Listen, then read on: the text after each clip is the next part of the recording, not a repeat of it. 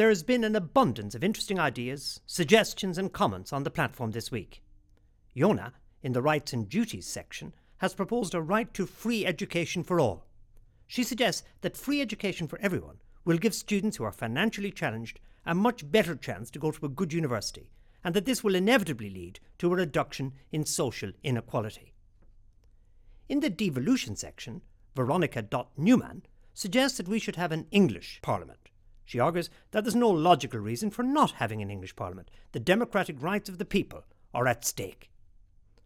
Laura Hilly, in the judiciary section, has suggested the introduction of a quota system so as to achieve, as quickly as possible, a balance between the proportion of women and men and BAME and white judges in the senior judiciary, including in the Supreme Court. In the local government section, Anthony L. has suggested that the powers of local government should be strengthened by creating a federal United Kingdom. Creating regional parliaments would also lead to a more equal distribution of power in the UK. What do you think of these suggestions? Comment, vote, and let us know. Also, don't forget our top 20 participants get to have a final say on our draft written constitution by participating in the Constitutional Convention. Get involved and have your say in order to ensure your spot at the convention.